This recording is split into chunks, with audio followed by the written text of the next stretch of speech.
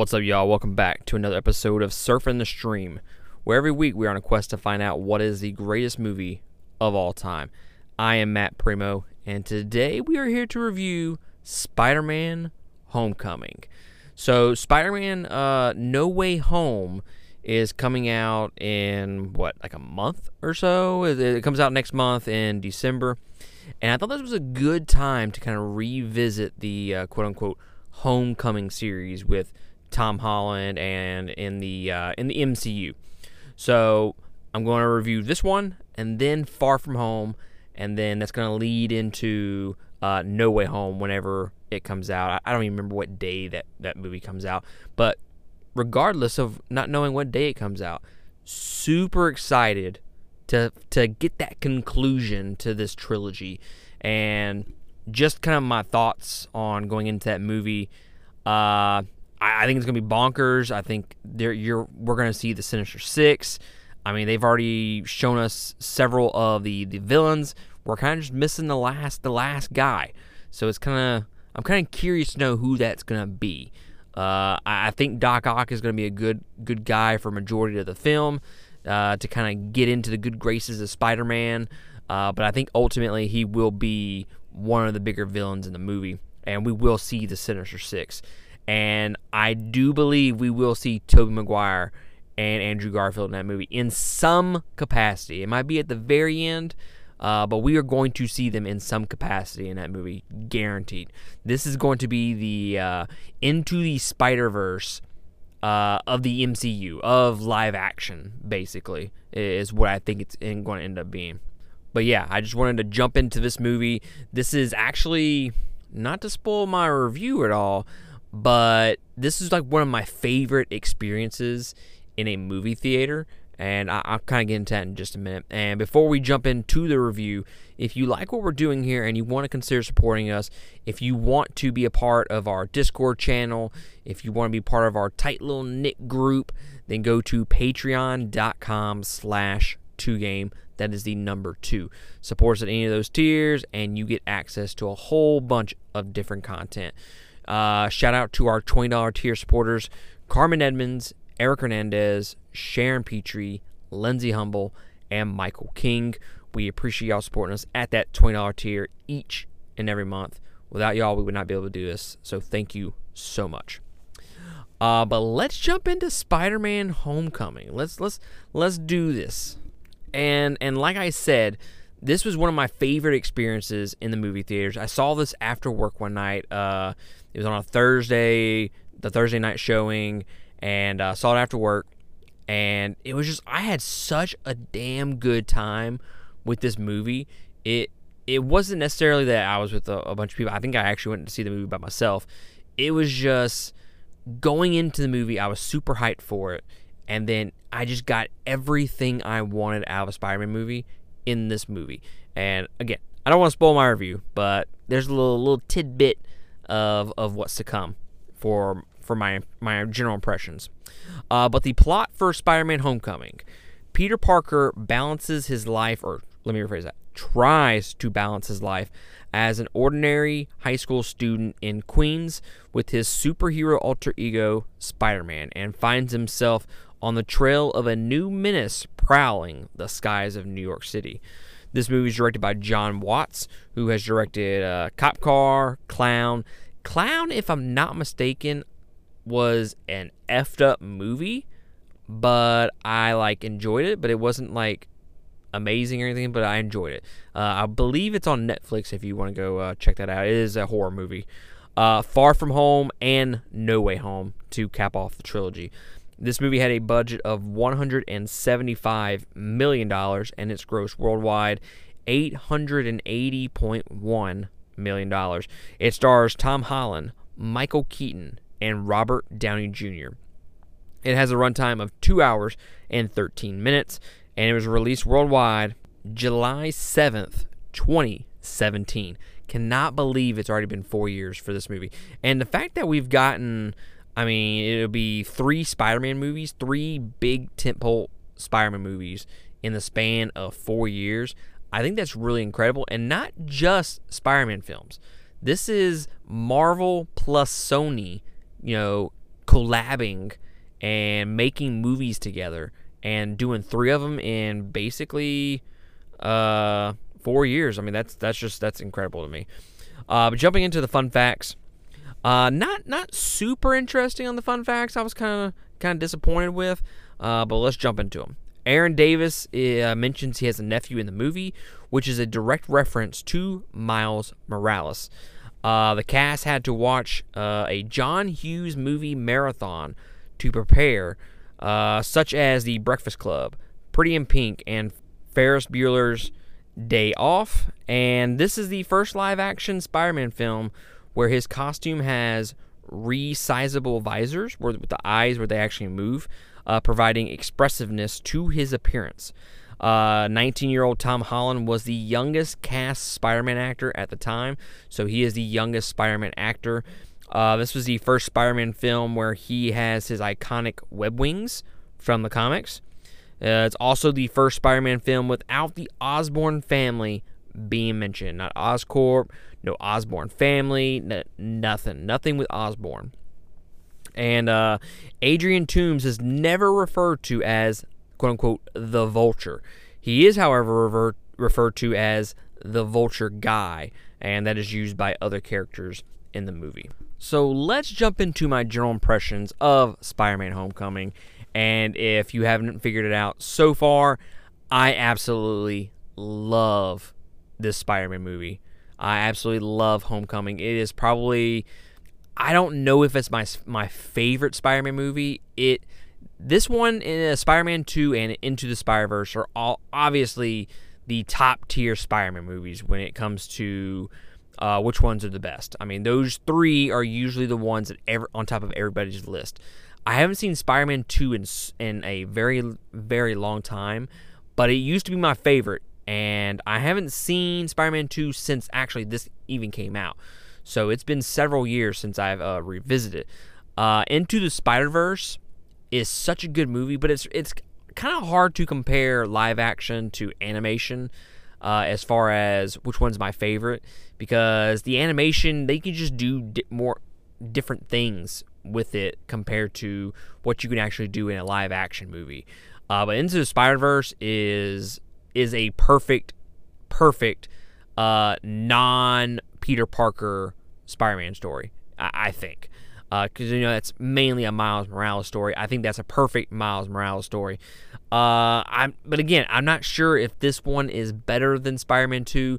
Spider-Man 2 just has such great action that I would go so far as saying that anything in Spider-Man 2 action-wise is probably better than anything in this movie, with the exclusion of the Staten Island ferry set piece, which I think rivals anything in the Spider-Man cinematic universe, movies, whatever you want to call them.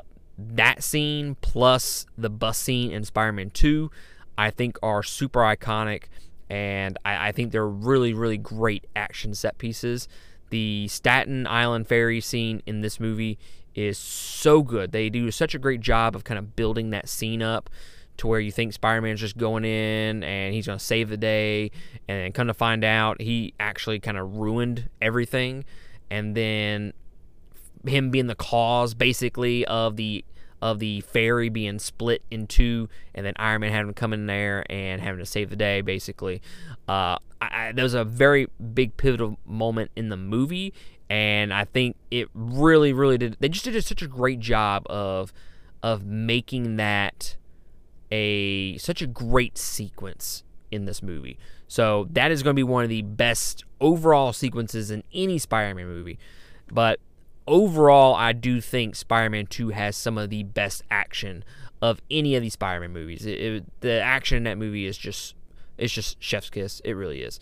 But the thing that this movie, Homecoming, kind of outshines every other Spider-Man movie is hitting those small moments that make Spider-Man Spider-Man. I think this is one of, if not the perfect Peter Parker Spider-Man movies out there. The perfect rendition, perfect characterization of Peter Parker. I think they just do such a great job of showing how he struggles to be Spider-Man plus this teenager in high school. He just, he can't do both. He's legit trying to be, he's trying to have a life in high school with trying to find a girlfriend and trying to go to parties and whatnot. But he's also trying to be Spider-Man on the side. And I think they do just such a great job of showing that struggle. And he's trying to do both, but he's failing at both because he's not devoting one or to the other. And I just think they do such a great job of kind of showing that struggle. I love how they show how he gets in over his head. I mean, this is the first time that we've been able to see Spider-Man as a kid, basically. I mean, Tobey Maguire, his character was in high school at the very beginning of the series, but basically he was in college and he was an older Spider-Man. And then same thing with Andrew Garfield. I mean, did anybody believe that he was really in high school? No, because the dude looked like he was like 30 at least. But I love the fact that this Spider-Man is just so inexperienced, and he's just always in over his head, and he thinks he can do more than he can or really should. And then he has other people there to kind of clean up his mess, a la Iron Man. And I love how they show the quote unquote friendly neighborhood stuff. Like in the original trilogy, the Spider-Man trilogy, it's always just like, oh, who's the next bad guy? We're just gonna get the next bad guy, and we're gonna go stop him. And they fight like twice, and the movie's over basically. It never really shows the nitty-gritty stuff that Spider-Man does on a daily basis, like going and helping someone give directions to get somewhere, or stopping a bike thief, stuff like that. That it's just such like small little moments for the character of Spider-Man that goes so far for me personally. And I just think they absolutely 100% nailed that aspect of Spider-Man. Because yes, Spider-Man does fight some big villains, but hey, he's just swinging around the city and he's just trying to help people out. I mean, that's basically Spider-Man. And I think they do just a great job of kind of showcasing that in this movie. And then his little smart little quips, him being a little smart ass. They don't do it. See, Andrew Garfield Spider-Man did it, but I don't know. I haven't seen those Spider-Man movies in a very, very long time, and I wasn't such a huge fan of them. But Andrew Garfield was a good Spider-Man. He had those quips, and that is the character of Spider-Man. That was one thing that Tobey Maguire kind of didn't have. And yeah, he had his moments with his quips and whatnot, but basically that was not part of the character for Tobey Maguire's trilogy. In this one, I feel like they just do it to it's not annoying. Sometimes, like if you're playing like a Spider-Man game or whatnot, you can get that feeling that it's kind of annoying with he just won't shut up, basically. But that's Spider-Man. Like, he just won't shut up. The kid just he talks and talks and talks. And I think they do a perfect blend of that in this movie, where I mean, he's just running through the field like the golf course, and he's just like, crap, like this sucks. Like, it's just like those types of things. And then he's talking crap to the Avenger thieves in the ATM scene. I mean, that stuff with Spider-Man, his little quips, I just absolutely love, and I think they do just such a great job of showcasing that in this movie. Outside of that, I think the biggest thing that they got right was getting you to care for all of these characters. Ned, Peter Parker, the Vulture, Tony, Happy, all those guys, they do, and girls, they do such a great job of making you care for them. Even Liz, like, she doesn't get a ton of screen time, and she's just kind of this bubbly personality, and there's not a whole lot of depth there, but you still care for her because of the experiences that Peter's going through, right? And it's more of an indirect caring of her, basically. You're not caring for her because she's such an amazing character. It's mainly because you care for her because of what Peter's going through, and you want him to be happy. You want him to succeed and to, quote unquote, get the girl at the end of the movie, like a 90s action movie. But I think they do such a great job of making you care for all those characters. And the one thing that is my biggest complaint of Marvel in general, the MCU, the villain. The villain is always on the back burner. They never do a good job of making a good villain. You can count on one hand probably how many good villains they have in the MCU. I mean, you got Loki, you got Thanos, let's see, you got Killmonger, and even Ironmonger in the original Iron Man movie. I really actually enjoyed him as a villain. I know a lot of people say he wasn't that great, but I really personally liked him in that movie. That's kind of it. I mean, it really depends on your preference, but those are just the best. Those are legit like the only good villains in the MCU. Thanos and Loki might actually be the best, but they do such a great job in this movie of humanizing the Vulture and making him relatable. I mean, they give him such good. That's the thing about making a good villain. You got to give him you got to make him relatable. You got to give him a good reason to actually, quote unquote, be the villain, right? And nobody likes a villain that just wants to destroy the world. Thanos is kind of different because they actually gave him some backstory. They gave him conviction and made him truly believe in what he was doing, and they just did such a great job with that makes him a great villain. This one, I mean, all he wants to do is provide for his family, and that's super relatable.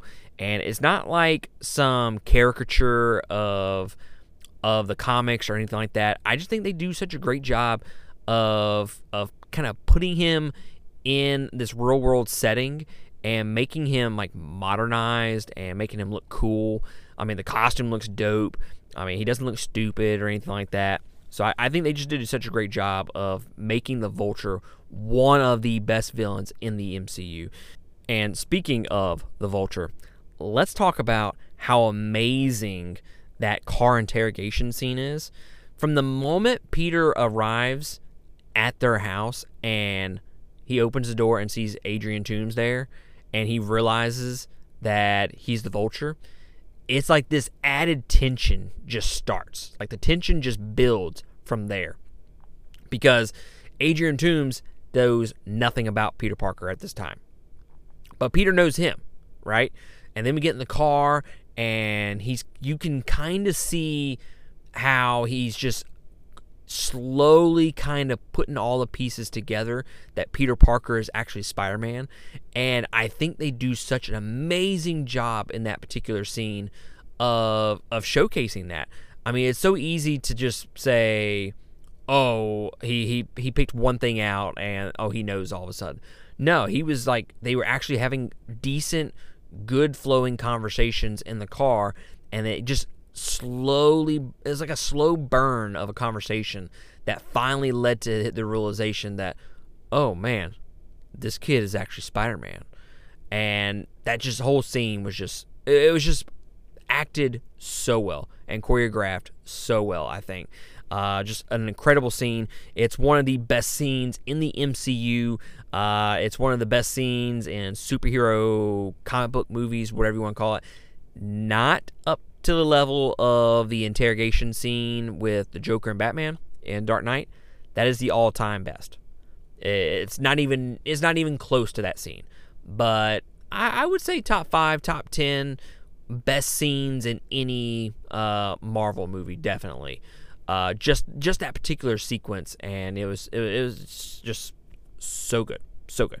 Now, one of the things I don't like about this movie, and I might be in the minority, I'm not 100% sure on this, I really dislike the characterization of MJ in this trilogy. And when we get to Far From Home, it kind of worsens because it kind of changes that whole relationship between them two, and it's a completely different character, it feels like. But I really don't like how I just don't like her personality. Like, it doesn't feel like MJ, and I understand, they want to change things up. We've seen MJ in the original trilogy and whatnot, but I just think if you're going with such an iconic character like that, you don't change the character that much. Like, I understand, we want to modernize it. We want to make this MJ our own and whatnot, and to kind of fit in our own little universe. I completely understand that. But to completely change the character is kind of where I have the issue with. It's just, she doesn't feel like MJ to me. And then to kind of just shoehorn in people just call me MJ. But your name is not Mary Jane. It's Michelle. I mean, it's just dumb. Why would you just change the name altogether and name her MJ that way? It's just, I do not like that. It is my biggest pet peeve of the entire movie, actually. I don't mind her as a character in the movie. I just don't want her as MJ. That's that's where I'm at right there. I don't mind her as a character. I just don't like her as MJ. I just think they kind of dropped the ball on that, and they kind of just shoehorned in that at the very end, just for the sake of appeasing the fans and whatnot. If they want to name her this brand new character and name her Michelle and make her a love interest for Peter Parker, then by all means do that. That's fine. Just don't call her MJ. Like, what's the point? And then the last little thing that I do want to mention is, and that I really actually enjoyed with the movie, and I appreciate the fact that they did not put him in this movie a lot, because ultimately, at the end of the day, this is a Spider-Man movie, okay? We don't need 30, 45 minutes. We don't need scene after scene after scene with Iron Man. Iron Man is probably my favorite. Robert Downey Jr.'s Iron Man is definitely probably my favorite MCU character. I mean, I love any and every movie that he's in. He did such an amazing job with Iron Man altogether. I mean, not my favorite superhero. Spider-Man is in the top 3, bar none. But the rendition of Iron Man of Robert Downey Jr., I think, was one of the perfect casting, and not just like superhero movies, but like in any movie like ever. Like, it was just like a perfect casting, Robert Downey Jr. as Iron Man. But I appreciate that he was not in this movie a whole bunch, because at the end of the day, this is a Spider-Man movie. I want to watch Spider-Man. I want to see him grow as a character in this movie, and I paid tickets for a Spider-Man movie. That's what I want. And I got the perfect amount of Iron Man in there. It was just enough to kind of push the character of Spider-Man forward and give him some more depth as a character. I think it really did push the character of Spider-Man forward, more so than if you didn't have Iron Man in there whatsoever. I love that Spider-Man Iron Man relationship, and honestly, it kind of builds from this movie up until Endgame, and it was just like a perfect little cap. And then you got Far From Home, where he deals with the no future spoilers. He deals with the ramifications of Endgame, and it's a great little father-son type of a relationship that you don't really get in any of the other Spider-Man movies, because they just don't have that. He doesn't have that male figure, that father figure to look up to. So I really did enjoy that. It really helps break down that character of Spider-Man to the basics. And I love the line, "If you're nothing without the suit, then you shouldn't have it." I think that just sums up Spider-Man all in one sentence. And that whole little scene with him and with Iron Man and Spider-Man talking on top of the little tower after the island ferry sequence, I think was such a great sequence, such a great scene, and it really just helped build the character of Spider-Man. I mean, basically they kind of have Spider-Man on this high pedestal at the very beginning of the movie. He's got the brand new suit, and they really just tear down the character of Spider-Man and Peter Parker to basically nothing over the course of 2 hours, and then they build them right back up. And I think that's such a great storytelling to have it like that. I mean, normally when they do like origin stories or the first movie or whatever of a series, we're gonna get them at the bottom rung, right? And then they're gonna slowly climb up to being this huge hero. And they kind of do it in reverse in this movie, which I really appreciate. And also, while we're on the subject of things that I appreciate that are not in the movie, I'm perfectly okay with Uncle Ben not being in this movie. Do I want some form of storytelling involving Uncle Ben? You know, what happened? Who is Uncle Ben? How does he affect the life of Peter Parker? Yes, I think they do miss that aspect of the character. Yes, we know what happens. We know how Peter Parker gets his powers. We know he gets bitten by a spider. Look, guys, this is Spider-Man. He's one of the most popular comic book characters of all time. We know how he gets his powers. But the issue that you're missing with Uncle Ben is with great power comes great responsibility. You're missing some key moments that make Spider-Man Spider-Man. And yes, they try to kind of build that with Iron Man and that relationship and kind of try to put him in there as the Uncle Ben figure. And I get it. They don't want to rehash the same stuff that's been told in 3 other Spider-Man movies up to this point. But I do think at some point in this trilogy, I don't know if they're going to talk about it in No Way Home, but I do think they need to bring up the Uncle Ben situation and just see how that affects Peter. I mean, up to this point, it seems like he don't even really care at all that Uncle Ben died. That's just what we've gotten up to this point. So I think Uncle Ben is too much of an important figure in Peter Parker's life to just kind of completely ignore him like that. But at the same time, I completely understand why they avoided him in this movie, because we got him in the Amazing Spider-Man, and then the original Spider-Man movie, we got that origin story. So we don't technically need the origin story in this, but I think over the course of a trilogy, we're definitely going to need that extra depth to Peter Parker's character and see how that affects him in his life. But ultimately, I give this movie 4.5 stars. I absolutely love this movie.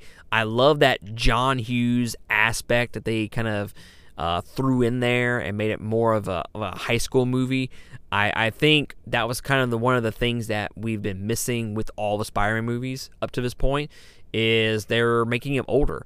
Nah, dude, make him younger. Make him inexperienced. Make him like a failure. Make him trying to struggle as a teen, to struggle as a superhero. And all those things are pivotal to the character of Spider-Man. And I think they do such a great job, and I think they nailed the character of Spider-Man in this movie. Yeah, well, there's some things that they could have done better with the character.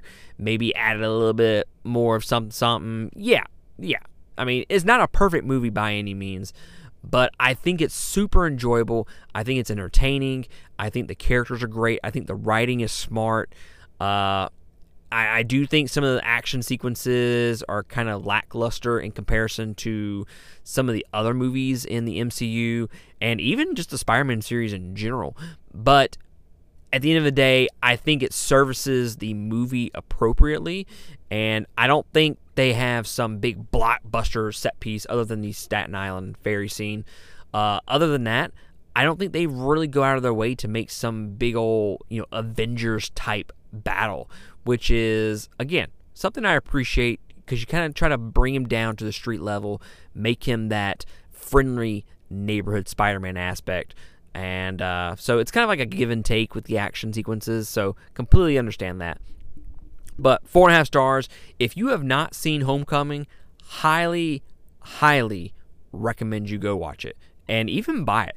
Like, I think I bought it. Did I buy it twice? I'm not sure. I know I bought it when it came out the first day. I bought like a special edition pack of it. But yeah, I absolutely love this movie. It's worth the money. It's going to be an MCU movie, and what that means is it's going to be at least $20 for that movie. If you see it cheaper than that, then get the movie by all means. If I could get a Steelbook edition, that would be fantastic. If I could have a Steelbook edition of this movie. But I already have special edition, so I guess it is what it is. But ultimately, 4.5 stars. Love it. One of my favorite superhero movies of all time. One of my favorite movies of all time. I think I added this onto my list on Letterboxd, which you can follow me on that website, Primate X.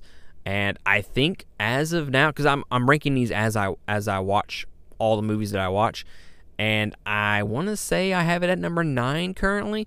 I absolutely love this Spider-Man movie. And again, I think it's one of the best, if not the best, Spider-Man movie that's been made up to this point. Live action, definitely. But that's my review. You let me know what you think of Spider-Man. Let me know if I got anything wrong with this. What's your favorite characterization of Spider-Man? What's your favorite version or whatever? Let me know if you like the Tom Holland series. If you don't, drop a comment on our Facebook or go to patreon.com/2game and send us some love there. But other than that, I will catch y'all next time on another episode.